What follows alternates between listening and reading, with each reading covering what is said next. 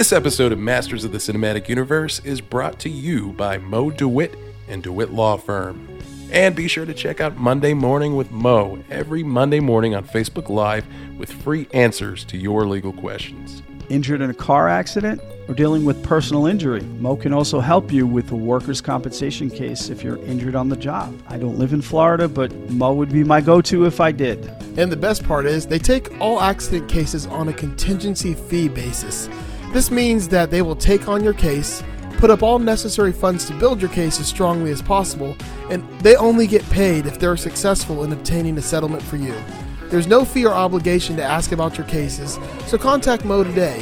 And make sure to follow Mo DeWitt just for his incredible promotional work. He's a man after my own heart. So many pop culture and film references. I've done art for Mo where he's portrayed as Indiana Jones, Charlie Brown, Frosty the Snowman, Zach Morris, Mrs. Doubtfire. I don't know if I'm allowed to say any of that. That's a legal question. If you're injured on the go, just call Mo.com.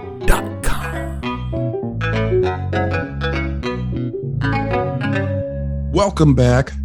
We are talking about 1990s classic film, Teenage Mutant Ninja Turtles, a film that warms the cockles of my heart. Deep in the sewers of my heart, man, this fucking movie lives. And we're going to dive right back. Now, when we left off, we had just met these motherfuckers, okay? Getting a sense of who they are as people or as turtles or as mutants or whatever the fuck they are. And again, the personalities, they're all there. We get to see their lair where they live in the sewer. And, you know, they come to their mentor, their father figure, Splinter, real excited. Like, we just fucking had our first fight, you know, and we won, and it was awesome. And you get a sense of Splinter. Splinter, again, Kevin Clash does the puppeteering and the voice. The voice, you know, what you would consider to be like a stereotypical Asian kung fu character kind of voice. And maybe that's one aspect of this film that doesn't hold up too well over time. Certain lines jump out at me when he's, you know, giving the backstory and he's like, "For baby turtles." And I'm just like, oh, man, rough stuff. Joe, if you want to hit this next clip for me, we get a real sense here of the turtles, their personalities, and the whole vibe. All right. Shh. We have had our first battle, Master Splinter. They were many, but we kicked. We fought well. Were you seen? In this, you must never lapse. Even those who would be our allies would not understand. Our domain is the shadow. Stray from it reluctantly, for when you do, you must strike hard and fade away without a trace. I lost the side. Then it is gone. I can get it back. Raphael, let it go. Hey! Your ninja skills are reaching their peak. Only one truly important lesson remains, but must wait. I know it is hard for you here. Good. Underground. Yeah, okay. I want a large, thick crust with double cheese, ham, pepperoni. Your teenage minds are broad, eager, but you must never stop practicing the art of ninja, the art of invisibility. Oh, but no anchovies. And I mean no anchovies. You put anchovies on this thing and you're in big trouble, okay? I can let you know. That'll do. And the clock's ticking, dude. You are still young, but one day I will be gone. Use my teachings wisely. I suggest we all meditate now on the events of this evening.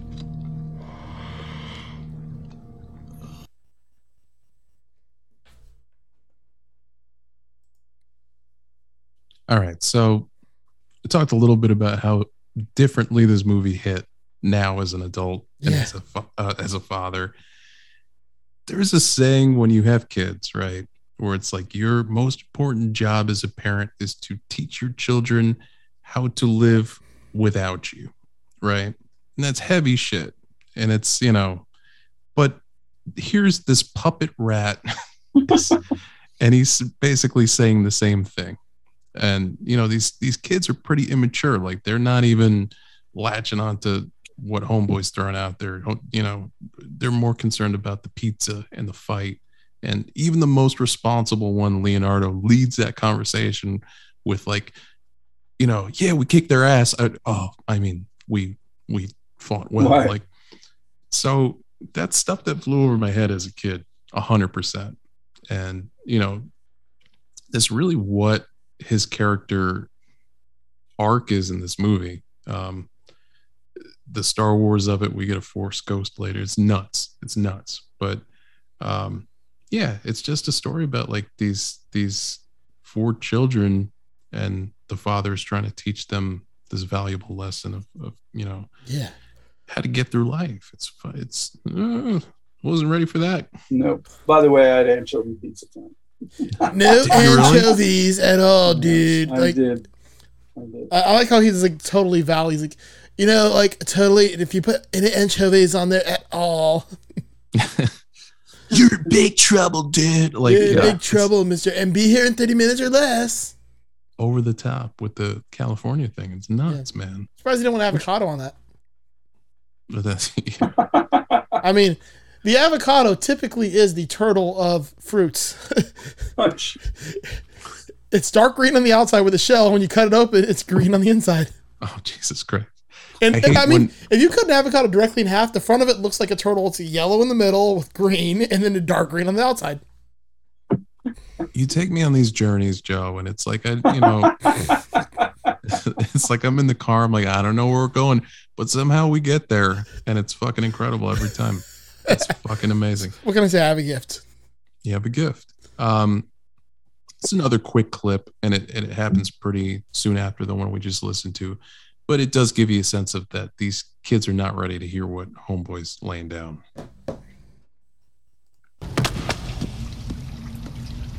How you doing?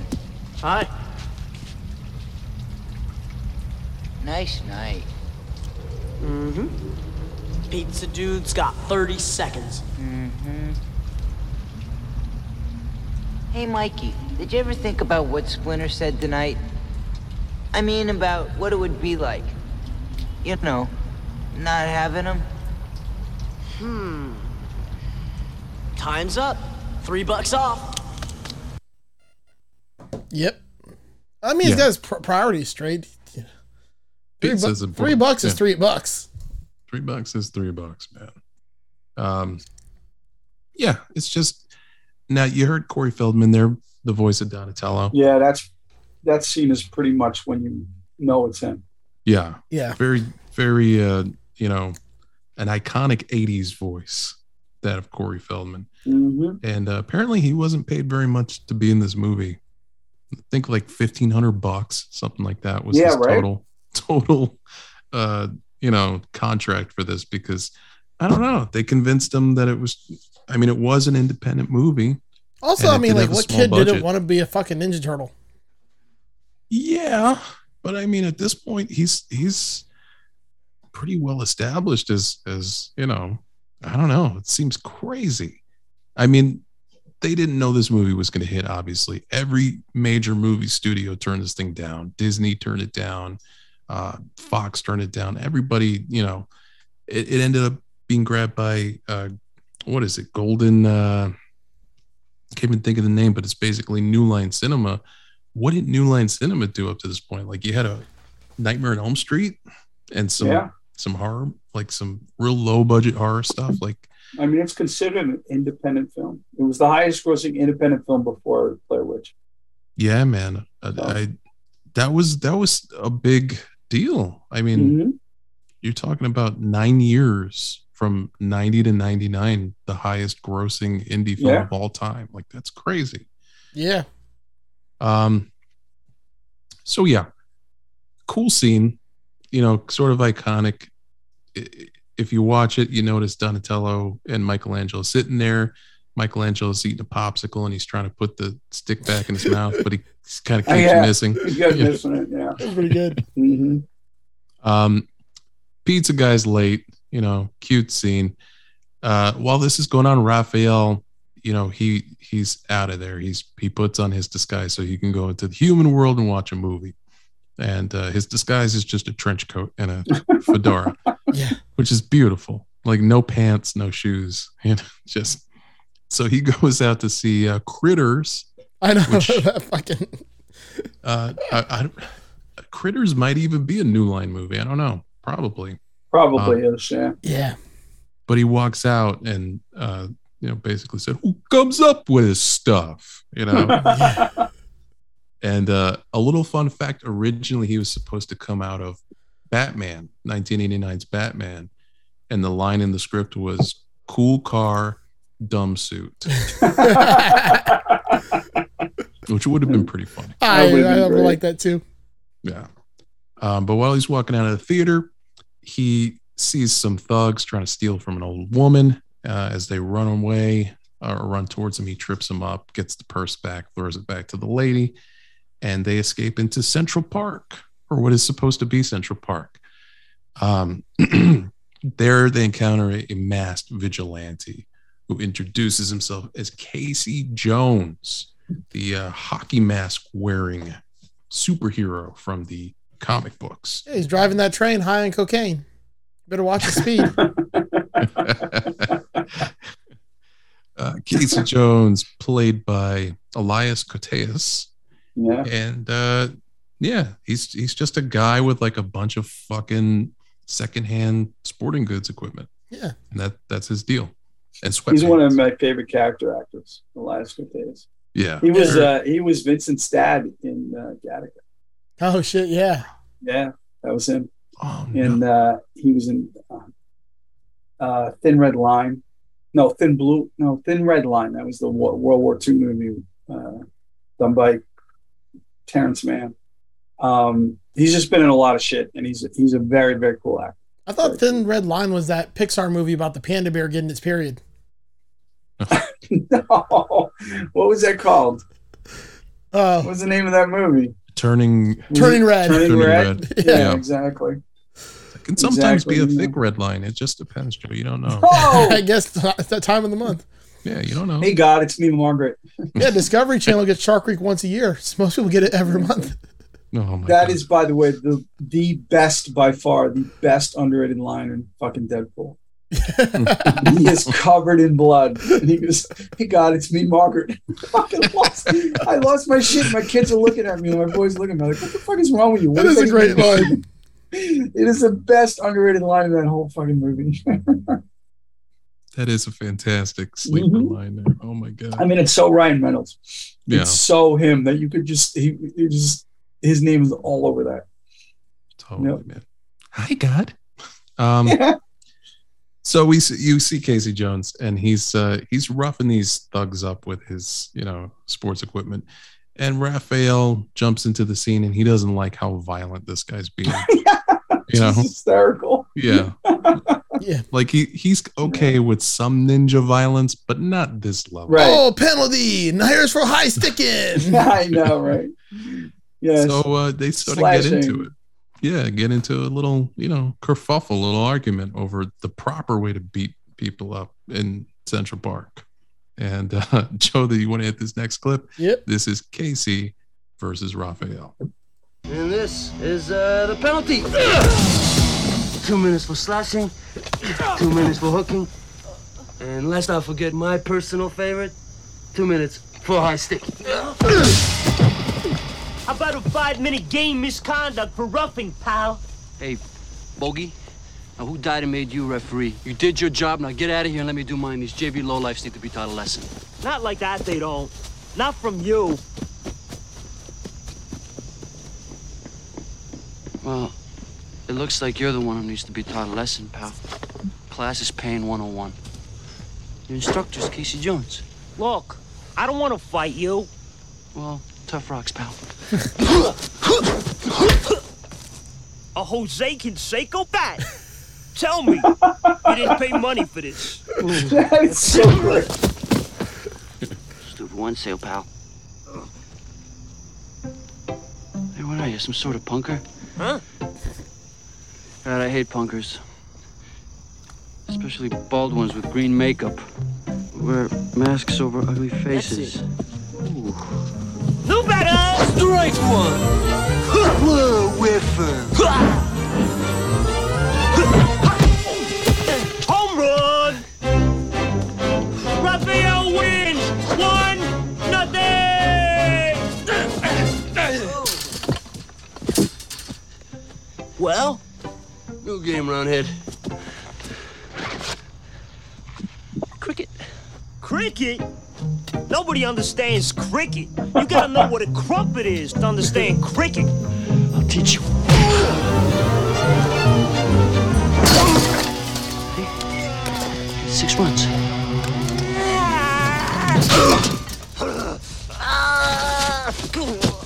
Slow, freak. I got work to do. Freak! Freak!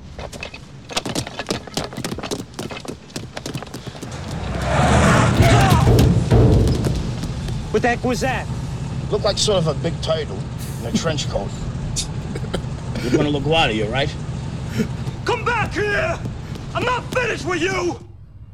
Damn! Damn, number 3. I extended the clip just to get the damn in there because you cut it off before that, and I was like, nah, we're going all the way to the damn. I appreciate that. He also caught the cabbie, which was Yeah. just a chef's kiss, you know, of like quintessential stereotypical New York cabbie, unfazed by the human turtle I don't know, it looked like some kind of turtle. in a trench coat. You can go to LaGuardia, right? A toidle. Toidle, yeah. That is so stereotypical Brooklyn accent. And so we didn't mention that the pizza delivery guy from the scene before was one of the turtles, and so was the guy in the back seat of the car. Yeah. The cab was one of the guys who didn't voice them, but played Guys in the suit. physical turtle in the suit. Yeah. So this was kind of neat, man. Like this was again stuff we were used to seeing as kids writ large, you know, with Casey Jones and stuff. When Raphael gets back to the sewer, it's very much a kid coming home from a party, having gotten into a fight, and you know, his dad wants to talk to him. And I didn't pull the audio from it; it's kind of long, but it's a strangely tender scene between this rubber turtle head and this rat puppet. And it's, you know, he's basically telling him like, you're so angry, man. And I've tried to channel that anger, and, you know, you're different from your other brothers, your siblings. Like you choose to face these battles alone, but I need you to know that you're not alone, that I'm always here with you. This is stuff that's very close to making me cry while I'm watching it. And I'm aware of how silly that sounds. You know, but it is what it is. That's just that's where I'm at. The next day, April O'Neil pays a visit to the chief of police after a report where she's criticized by Chief Stearns, played by Raymond Serra. She's basically like calling out his inability to deal with the threat, and he does not like this at all, man. She's put her nose into his business, you know, about the crime wave and all of that. So that sort of starts the thread for April's character. She walks to the subway to go home, and it's there that she's confronted by a team of thieves dressed in ninja garb, because of course the big bad in the movie sees her news report and throws a knife at the TV all fucking Elvis Presley style and shit. And, you know, basically orders his goons to shut her up because she's getting too close. So they pay her a visit, and again, real rough scene. Like the Foot Clan guy walks up to her and says, "I have a message," and puts his hand out and fucking open hand slaps her hard. That caught me off guard so much. I was like, what the fuck? Yeah, like, you know, God that's damn. like hardcore shit. And then he just goes, "Shut it." It's like, Jesus Christ, dude. She tries to fight back first with the side that she saved from the earlier scene. But they instantly knock that shit out of her hand. She doesn't know what she's doing with it.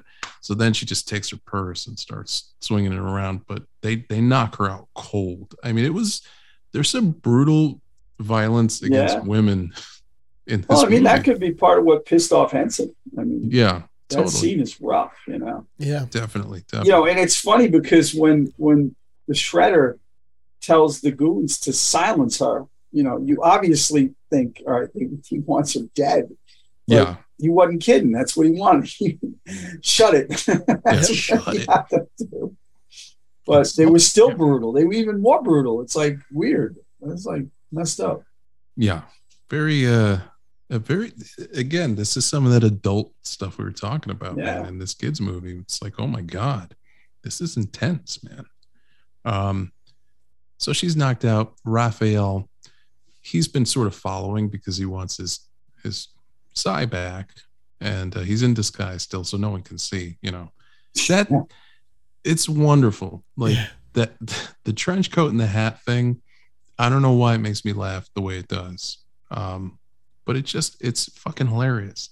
I don't know if it's like a commentary on New York, like you could look like that and just put a hat on and no one would give you a second glance. Which I guess is true to an extent, like maybe in the East Village in the 80s or 90s, but I don't know. So, or if you're Superman, you just throw some glasses on. Yeah. Totally. It's in that vein. So he comes in, he beats up all of the Foot Clan guys, and they escape. Him and April, he just grabs her unconscious body and they jump down when a train goes by and go down into one of the tunnels. But we got one very, very industrious Foot Clan leader guy who sees it and follows. So Raphael heads back to the Turtles' hideout, and with April, of course, and everybody's shocked, and everybody's, like, this is a fucking breach of Turtle protocol if you ever had one. You're not to be seen, let alone bring a human being into your lair. So anyone that reports shit on the news. Yeah. Like, this is the worst human being to bring into your lair. You want to hit this next clip. This is Raphael explaining why he's rescued this woman. Are you crazy? Yeah, Leo, I'm crazy, okay? A loony, okay? Okay. Why? Why? Oh, I don't know. Because I wanted to redecorate. A couple throw pillows, a TV news reporter. What do you think? Raphael, what are you doing? She got jumped in the subway. I had to bring her here. It's the news lady. Can we keep her? Bring water, cold washcloth, pillow. Far out. He's about to waterboard her. That would be super fucked up.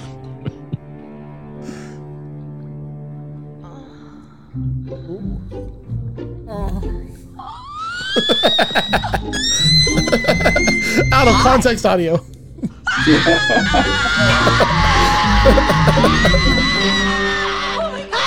my god! It's okay. Oh no, I'm dreaming. I must be dreaming. Yeah, you are. Okay, now those guys in the black pajamas, they jumped me. And that rat, I saw you in the parking lot. That explains you. And you guys, I have no idea where you came from. If you will please just sit down and calm yourself, I will tell you where we came from. He talks. It is really quite simple, Miss O'Neill. And he knows my name. Perfect. 15 years ago. Why don't I ever dream of Harrison Ford? Oh man is straight exasperated. Yo, seriously, I want to play that audio. Like, just pull that audio out of context and just play it for somebody to see what they think's happening. Yeah, that was it's funny. I never really thought of it that way, but holy shit. And you just hear it and don't see it. Yeah.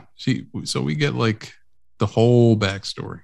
And for those not in the know, this is the Daredevil shit we were talking about. This is Also, a lot of Splinter talking. It's a lot of you caught some of it there with like Kevin Clash doing that, like, very bad Asian speak situation. So 15 years ago, Splinter had been living in the sewers after he was separated from his master, Hamato Yoshi, when he discovered 4 baby turtles. They were moving around in some kind of toxic waste, herds them into a coffee can, and they quickly grew larger. Eventually walking on 2 feet and talking, he too began to grow. And, he says, particularly in intellect. So he begins to train the turtles in what he knew of the martial art of ninjutsu. He gives them names reflecting on famous Renaissance artists, Raphael, Leonardo, Michelangelo, and Donatello. He also gives each turtle weapon, the sai, the katana, the stick, or the bow staff, and the nunchaku. So yeah, basically you just come to understand why this humanoid rat is raising these turtles. It all makes sense, right? Like it's like, yeah, we don't balk at that explanation. That all tracks. The turtles then escort April home, and they hang out with her. This is kind of like the first friend they've made, in their lives, and they're getting along pretty well with her. The whole reason they even went into the apartment is because she mentioned she had frozen pizza which Michelangelo played at double speed, got super excited. They play with film speed a lot in this movie. And anytime you see one of these turtles fight, apparently it's being filmed at like 2.5 speed. It's so weird. They're very heavy. It's like a 70-pound suit, and it looked too clunky. So they had to play with the speed to make it look exciting and ninja-y. That makes sense. Sure. So that you notice a lot of that, as the movie plays. There's a lot of speeding up, a lot of slowing down. It's kind of strange. So yeah, they're hanging out. You got Michelangelo doing Rocky impressions, and he starts to get into Cagney, and Raphael's like, "Oh God, not Cagney, you dirty rat!" Like, just April thought it was great. Yeah, she was loving it, man.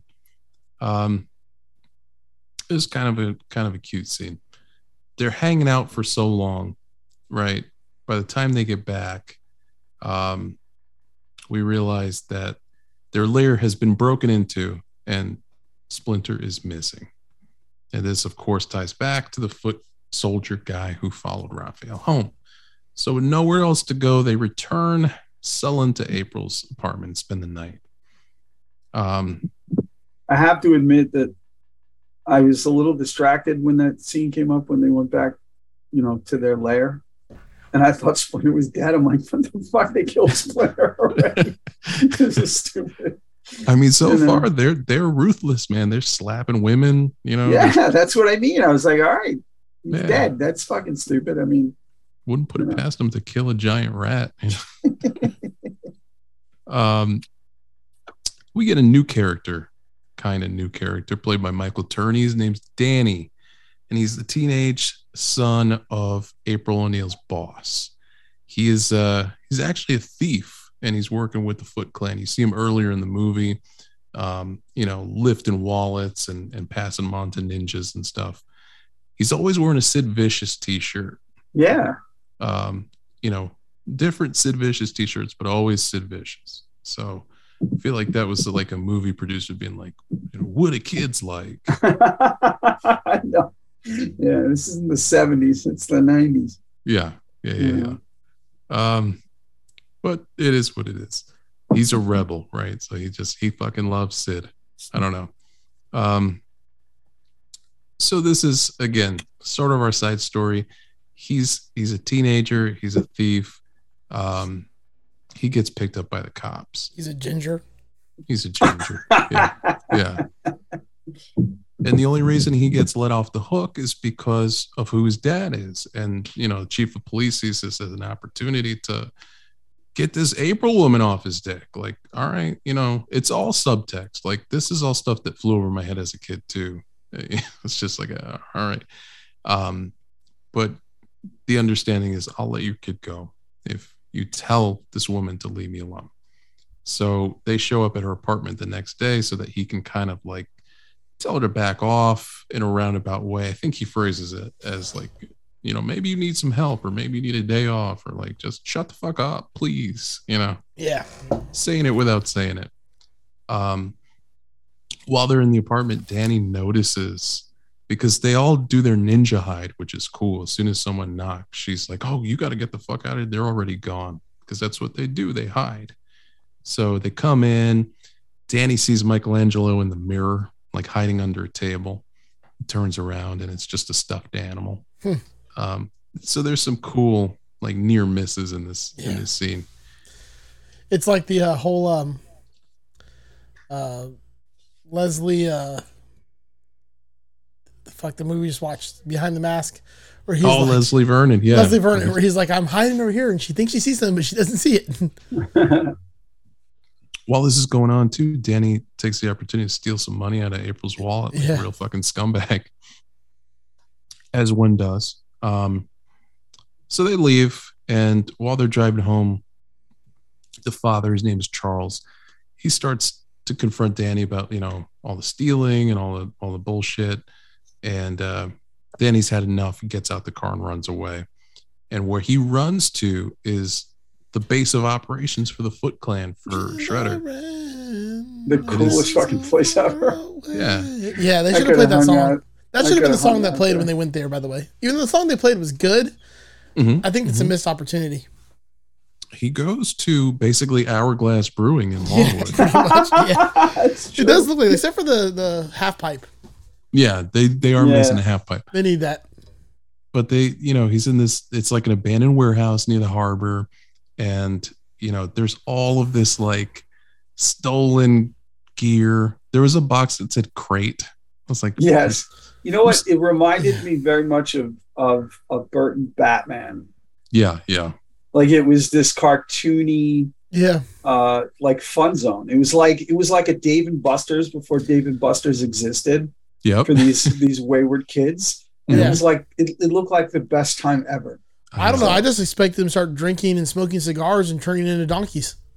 It's funny you mentioned that. That's very much what some of these scenes were based on. Was the Pinocchio thing. The Pleasure Island? Yeah, the Pleasure Island with the kids gambling and shit. Yeah. Like that was Pinocchio is one of the most fucked up stories ever.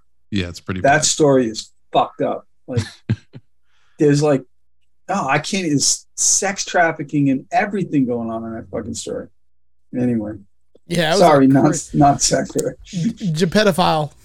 Yeah, exactly. Thank you. Yeah. The funny thing was, Joe, like I remember Pinocchio as a kid, but of course that all went over my head. Yeah. And then when I started looking into it, when the fucking who just did the live action Pinocchio? Was that Spielberg? Hanks. No, it was Zemeckis. Zemeckis. Yeah. And then I read about the shit that like Zemeckis kept in that movie that should not have been in that fucking movie. Oh, no. Yeah. There's like the sex trafficking shit.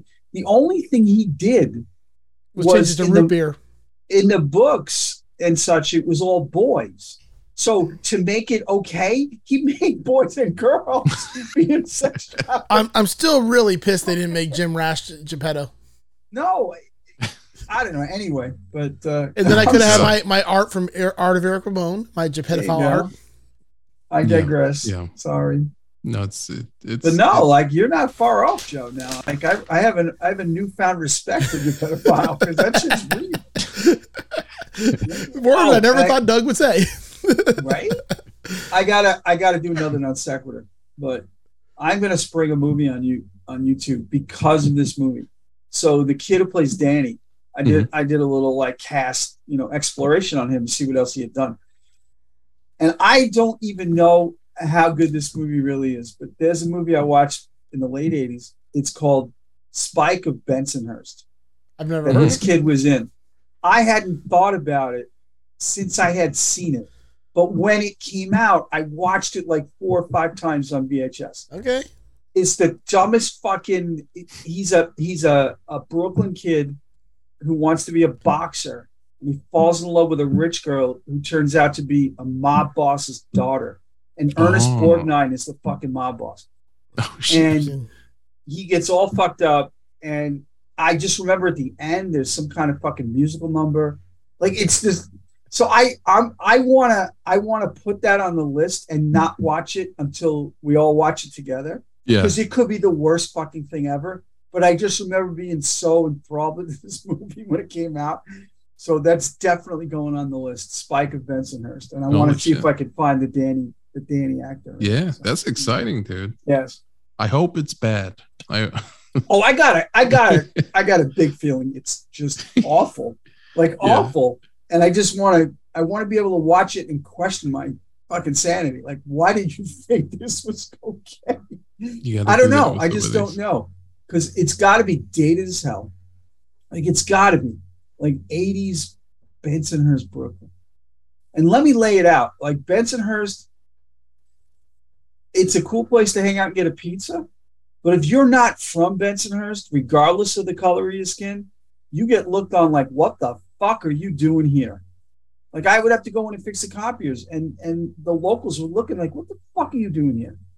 But it was more like, yo, what the fuck are you doing here? Yo, what are you doing here, asshole? Because, it was Howard Beach where Gotti was, and it was Bensonhurst. Those were the two fucking hotspots. And Howard Beach was the same way. Like I'd sit at McDonald's eating lunch between calls, and like the guys are looking at me like, what the fuck are you doing here? Why are you here? So anyway, we're going to watch Spike at Bensonhurst. That's coming on. I'm going to add that soon. Hell yeah, man. Yep. Where were we? We also got the head goon at this point, played by one Sam Rockwell, who's like 12 years old. A young Sam Rockwell. Yeah. Yeah, this was like, he had been in a couple of movies. And he's only listed as head thug. He doesn't even have a name. Yeah, because seems right, because usually he's just Guy. No, that's true. Good reference. I like that. But yeah, this is one of his obviously early roles because he was a child. But it's cool to see him.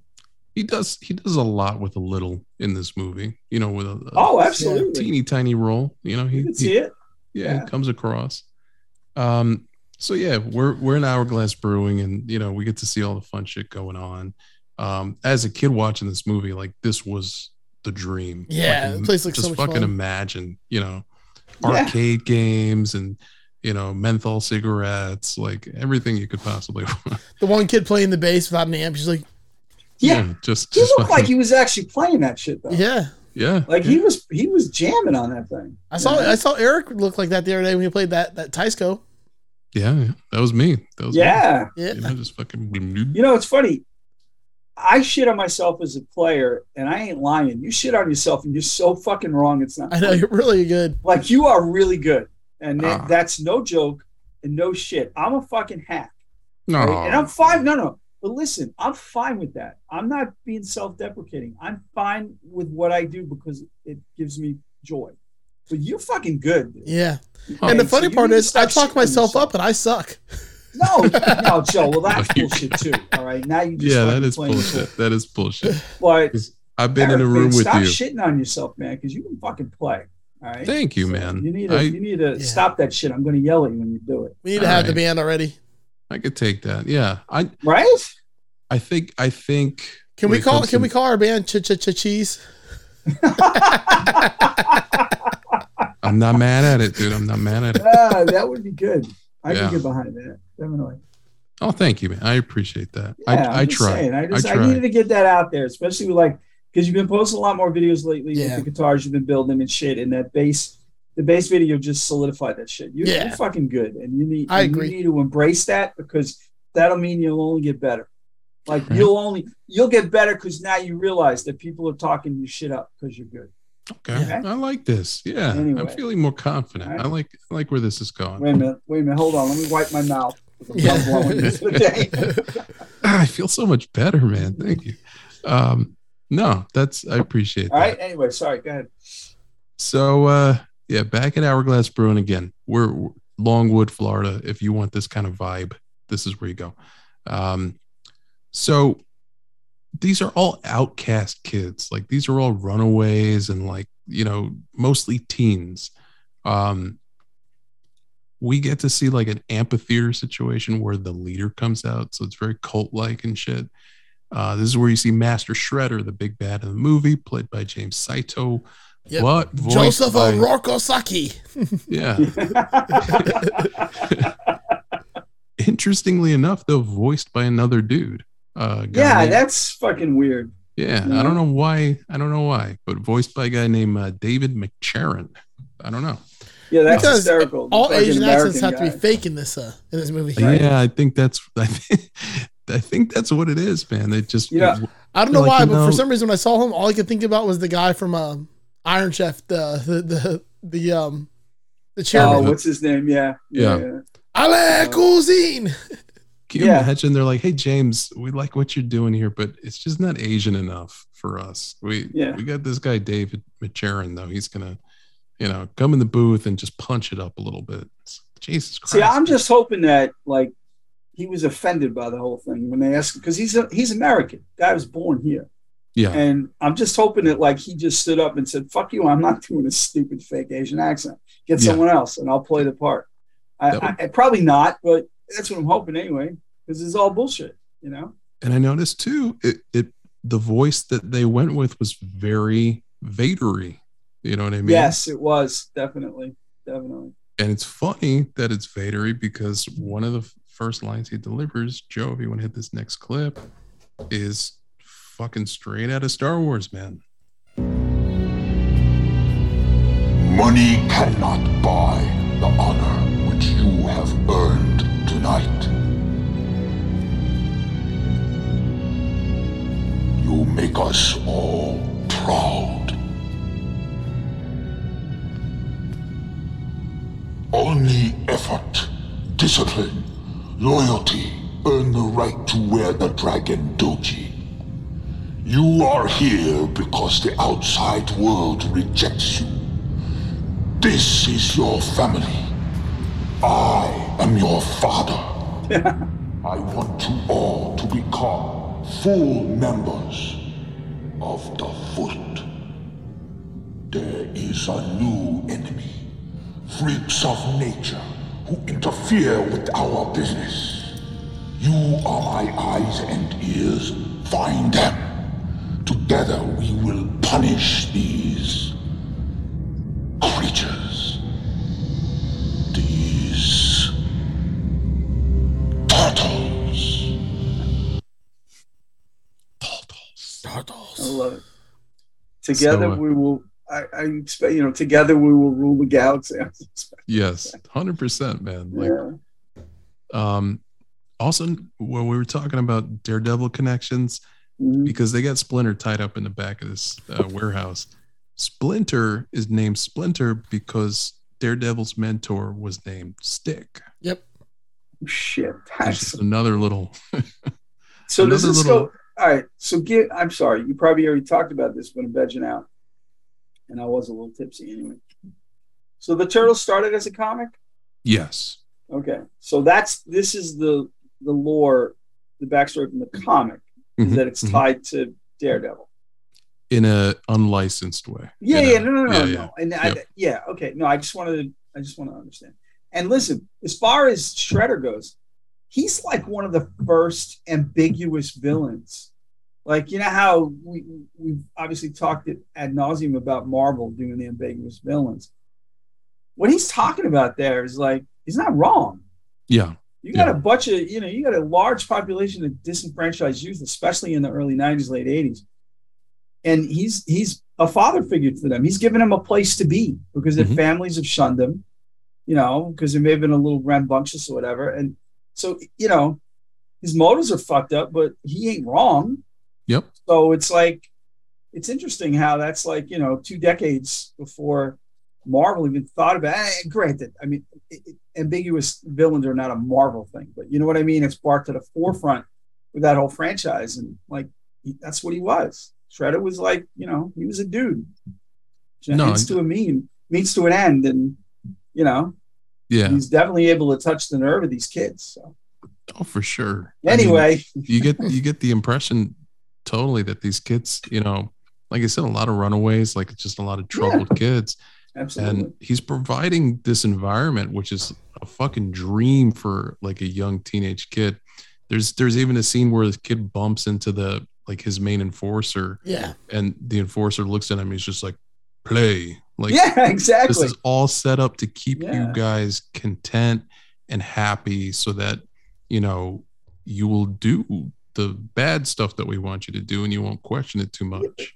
How bad is even the bad stuff? Yeah, it's not some fucking world takeover plan. I mean, he's stealing shit. He's having him steal shit. Yeah, he's making money on it. Yeah. Like, that's what he's doing. He's not fucking Dr. Evil. A few crates, a few amps. Crates and crates. We might make you slap a few women around them. That's where it gets a little sketchy. All right, it gets a little, you're right. It crosses a line here and there, but it's not like he's trying to fucking, for $1 billion or anything. He's just fucking doing stuff, and he's giving these kids a home. So, yep. I could totally see what you're saying. Yeah.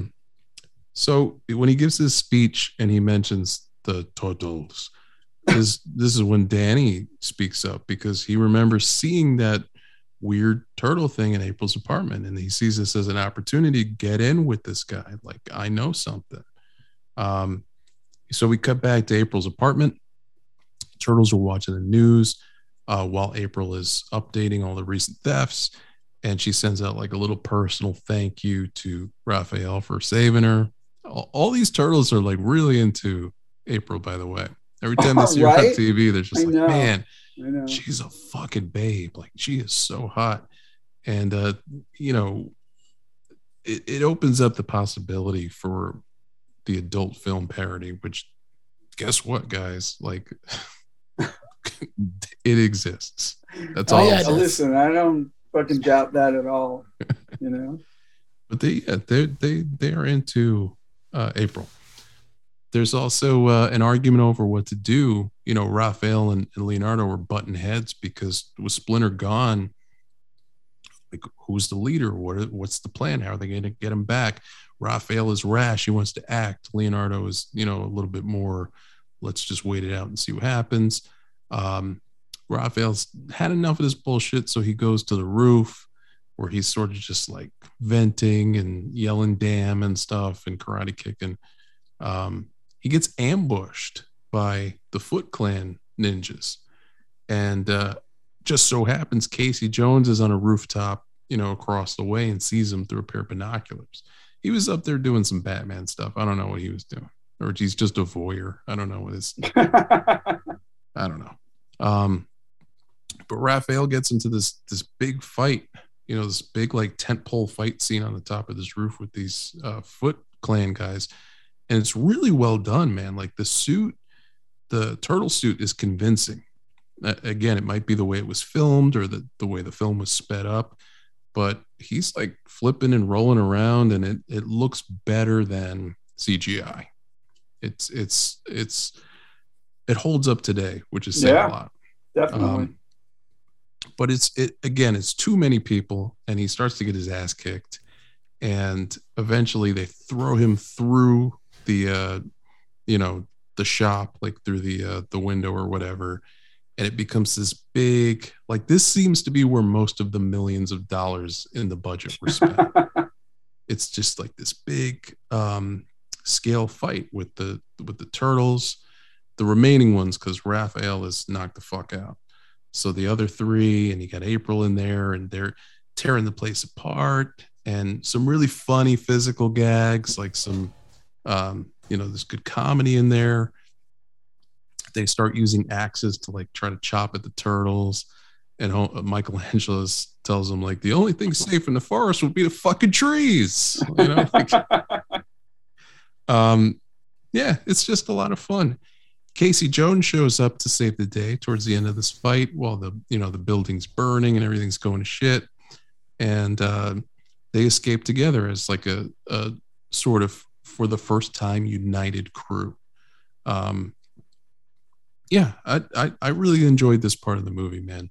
Again, it seems like they blew their load. Like, there was so much stunt work and so much going on that it makes sense that like the next 20 minutes were sort of quiet as you watch this thing. Exactly. But it is what it is. When they escape in like a, what was that? It was like a VW van or something. It's like yeah, it's a shit van. I think they kept it nondescript. I didn't want to pay Volkswagen. It was sort of along those lines, you know. It's a hippie van.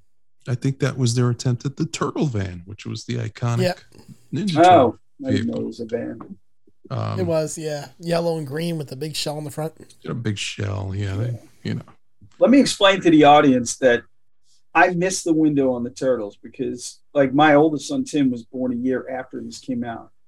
So, like, this is why, like, you know, Eric and Joe definitely connect with this, and I hadn't seen it because I just missed that window. And, you know, as my kids grew up, they did watch the cartoon because that, you know, went on for a long time. So the Turtles were in the house, but not on this level.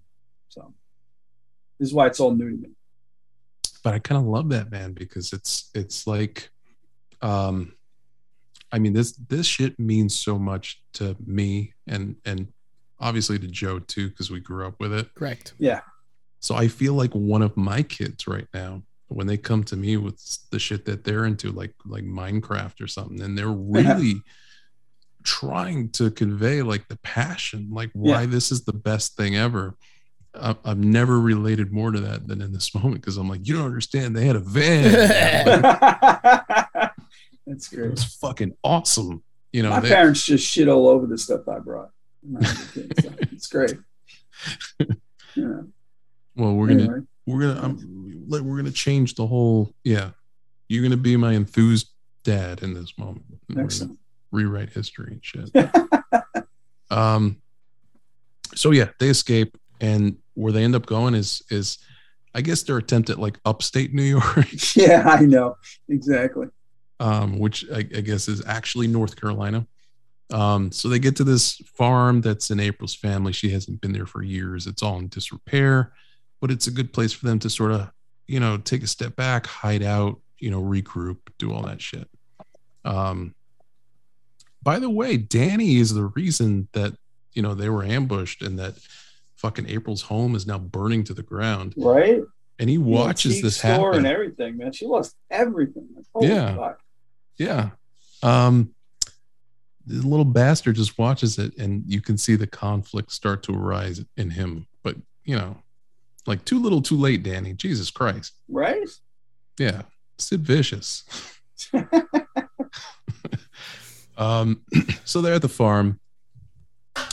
Movie does slow down a little bit, but there's some good stuff in there. Raphael is still unconscious, and Leonardo is sort of providing like a vigil.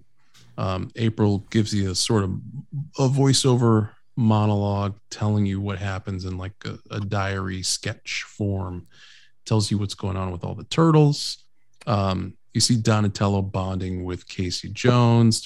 They're calling each other names, working on the van, trying to get it running, or the truck. The alphabet of fucking ranks. It was great. Yeah. You also get to see like some meet cute shit between Casey Jones and April O'Neil. Yeah. Even more so than before. Like, we've already had a villain say, "I am your father." We've already had like this kind of Yoda ishness of Splinter. Mm-hmm. This next scene I'm gonna have Joe play for you.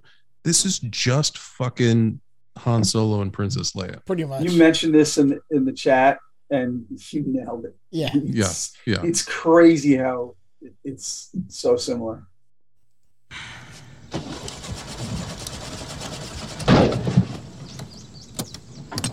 Can you fix it?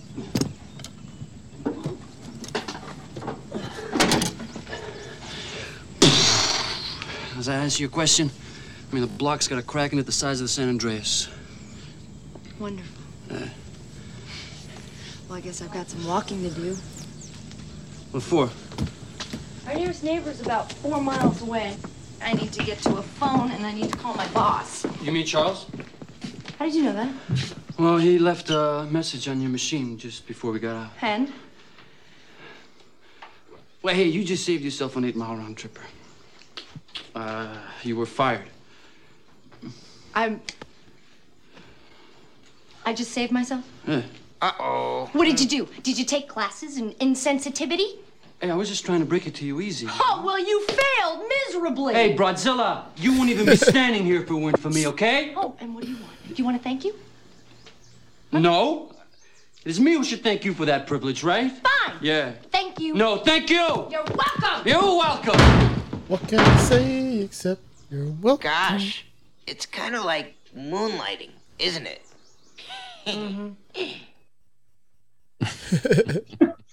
Do you guys get that reference? I do. I do. Okay, because that's as accurate as the Han and Leia thing. Yeah. It's the fucking relationship between Sybil Shepherd and Bruce Willis characters are just. I mean, that was our fucking jam. Erica and I, when we first got married, we loved that show. No, Moonlighting. See, that was a reference that I did not get as a kid. Yeah, I exactly. can now appreciate for sure. But yeah, yep. So yeah, it's all feeling very Star Wars at this point. Like, I was expecting to call her princess and do the whole shit. I'm sorry. I'm on like non sequitur night. So in Moonlighting, right? Their assistant, I forget the actor's name. She was in the show. She had a boyfriend. They were married in real life for like 100 fucking years. Oh, okay. And he was in Fast Times at Ridgemont High. He was the morgue guy in Fast Times. No, he was the teacher, anatomy teacher. He's a really odd looking dude. But I'm sorry, I don't know why the fuck I even brought this up.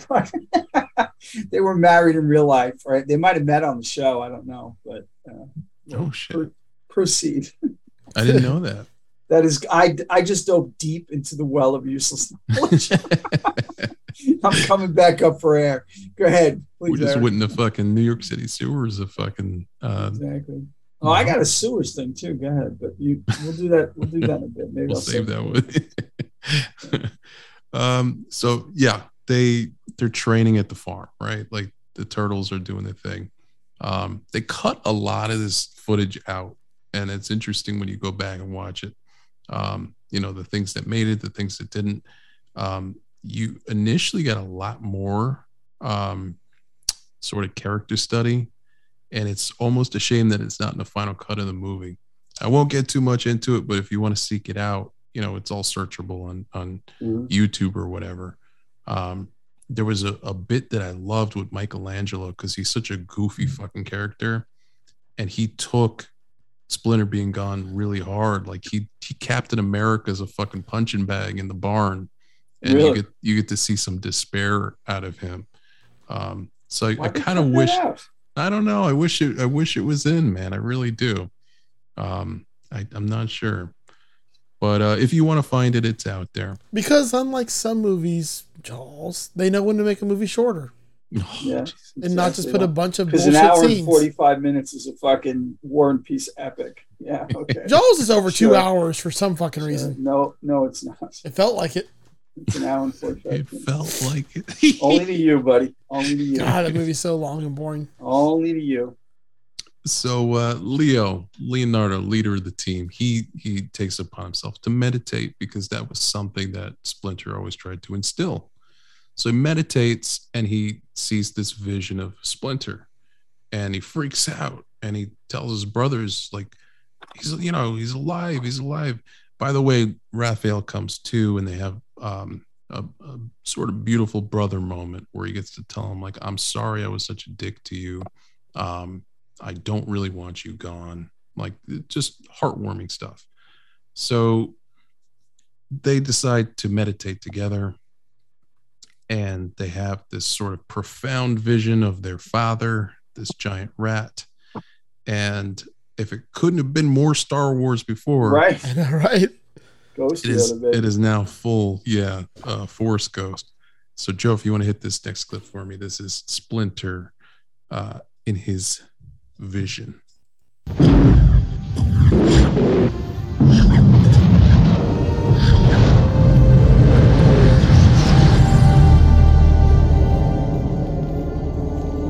I am proud of you, my sons. Tonight, you have learned the final and greatest truth of the ninja. That ultimate mastery comes not of the body, but of the mind. Together, there is nothing your four minds cannot accomplish. Help each other, draw upon one another, and always remember the true force that binds you. The same as that which brought me here tonight. That which I gladly return with my final words. I love you all, my sons. Come on, man.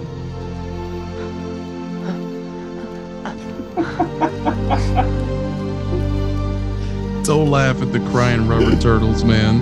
Nah, dude, that was a heavy.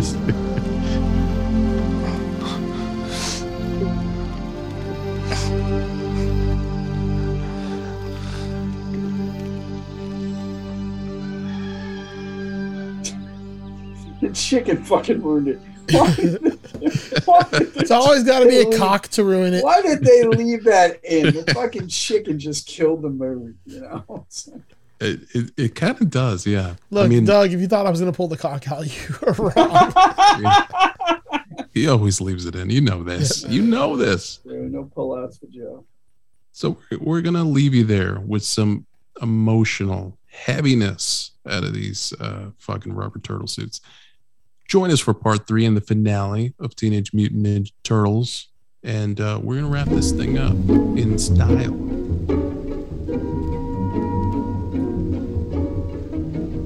Hey guys, we've got to that point in the show where we need to start depending on listeners like you to help keep this thing going. What are we, fucking PBS? Oh yeah, you know it. I'm LeVar Burton. I wanted to be LeVar. Fuck. All right. I called it first. I'm hosting Jeopardy. Are you, though? Listen, guys, we need your help. To help keep the lights on, as they say, we are launching our Patreon for Masters of the Cinematic Universe. Yes. Yes. And we have different tiers that you can sign up for and pledge to, just like PBS. You get some different real cool gifts and prizes and merch, depending on the tier that you sign up for. Oh, we got all the tiers. Oh, yeah. You can either be a friend of the show, a friend with benefits. Ooh. We could start to get serious, or you could just put a ring on it already. Ooh, damn.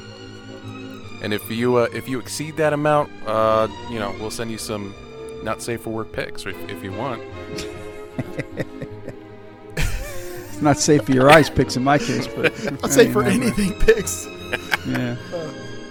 But yeah, guys, check out patreon.com/MOTCU. Take a look at all the different tiers that we're offering. Lots of cool swag coming your way, from stickers to t-shirts to getting to pick the film that we talk about. Yeah. The tiers started at $1. $1 a month. Come on, folks. That's it? Yep. $1 to get in on that number one tier. And with that, you even get the live chat with us anytime you want, as well as a shout out on every episode. Right. So come on, that's less than a cup of coffee a month. Jesus, what a steal. Yeah, guys, check it out. Again, patreon.com/MOTCU. And then enjoy this week's movie.